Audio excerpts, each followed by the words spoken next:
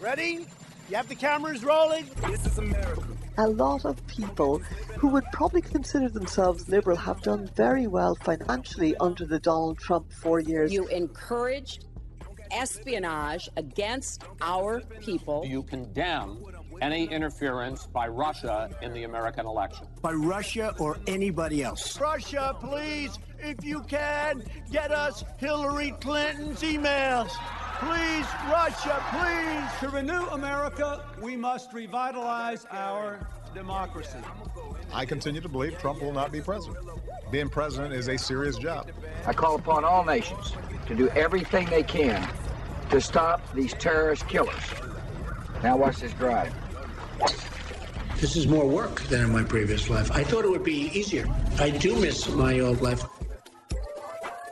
We all do, sir. Hello and welcome to another episode of An Irishman in America with me, Jarlath Regan. And of course, Marion McKeone joins me, but you're no longer in America, Marion. You're back in Ireland. Tell me this to start off.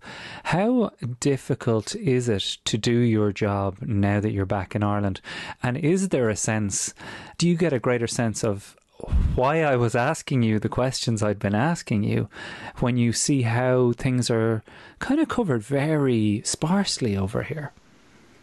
Yeah, you know, it's lovely to be home. It really is. I did the 14-day self-isolation. That was tough. You know, it was so tough because I felt I was home. And usually when you come back to Ireland, as everyone knows, it's when you see all the friends, all the family, there's a week or two of madness, of catch-up, and it's really fun. And so to sit in a hotel room on my own watching the telly was weird. And I mean, I did go for walks in the park with 10 feet social distancing with a couple of people and stuff like that. And the weird thing was, because I'd already had the damn virus, you know, I was kind of like, but I've had it, but you have to do what you have to do. And now that I'm no longer, I'm out of isolation now and all that, you know, I'm seeing very few people because I'm helping to take care of my dad, who's going to have hip surgery in early January, hopefully. And so you have to be very careful. You have to keep the bubble very, very small still. And you have to do what everybody else in Ireland is doing. However, I did have a night out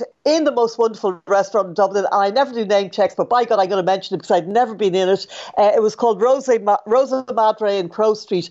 And I sliced off the cork and the top of a champagne bottle with one swoop of a sword. My first time, and I tell you what, I was so proud of myself. Back to normal life, Marion, with the real people of Dublin, with your sword and your champagne. Well, you know, the wonderful owner said, look, if you can do it, you can have the bottle. So that was the incentive. And it was just, you know, that feeling of, and like it was so, there were only, I mean, 2 tables out of potential 12 because of the social distancing. You know, there was our table, there were 3 of us and then another table. And, you know, again, they made it, given that it's so hard to keep an atmosphere in restaurants when you've got nobody there, etc., and the food and everything. And, you know, it was almost all the better for just being able to get out for a night where you really do feel, okay, I'm going to make the most of this one. And by God, we did. We arrived home in the small hours.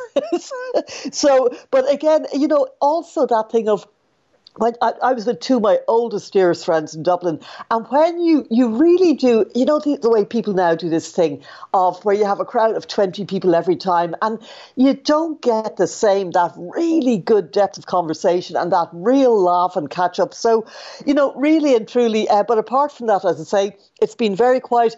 It's difficult. It's very difficult to cover America from Dublin, but it's not as difficult as it would be if there wasn't COVID, because basically all the press conferences and all the briefings are on Zoom now. So I can Zoom in from Dublin, but I'm not in Washington, I'm not in LA, I'm not in the places where you get out and talk to people. So everything I'm doing is by Zoom or by phone. And I keep sort of saying this, and then everyone I speak to says, well, that's exactly what we're doing as well here. If you were here, it wouldn't be any different. So, you know, I'm really optimistic about 2021 because I really feel that with the onset of the vaccine coming on board, that I know it'll take a couple of months, but that at least we know we're at the end of such a dark era, and a dark era for 2 reasons. Because of the really ugly side of Trumpism that was allowed to flourish, because I think of the complicity and the cowardice of Republicans in a large part, as well as Donald Trump and his various other enablers. But it was such an ugly...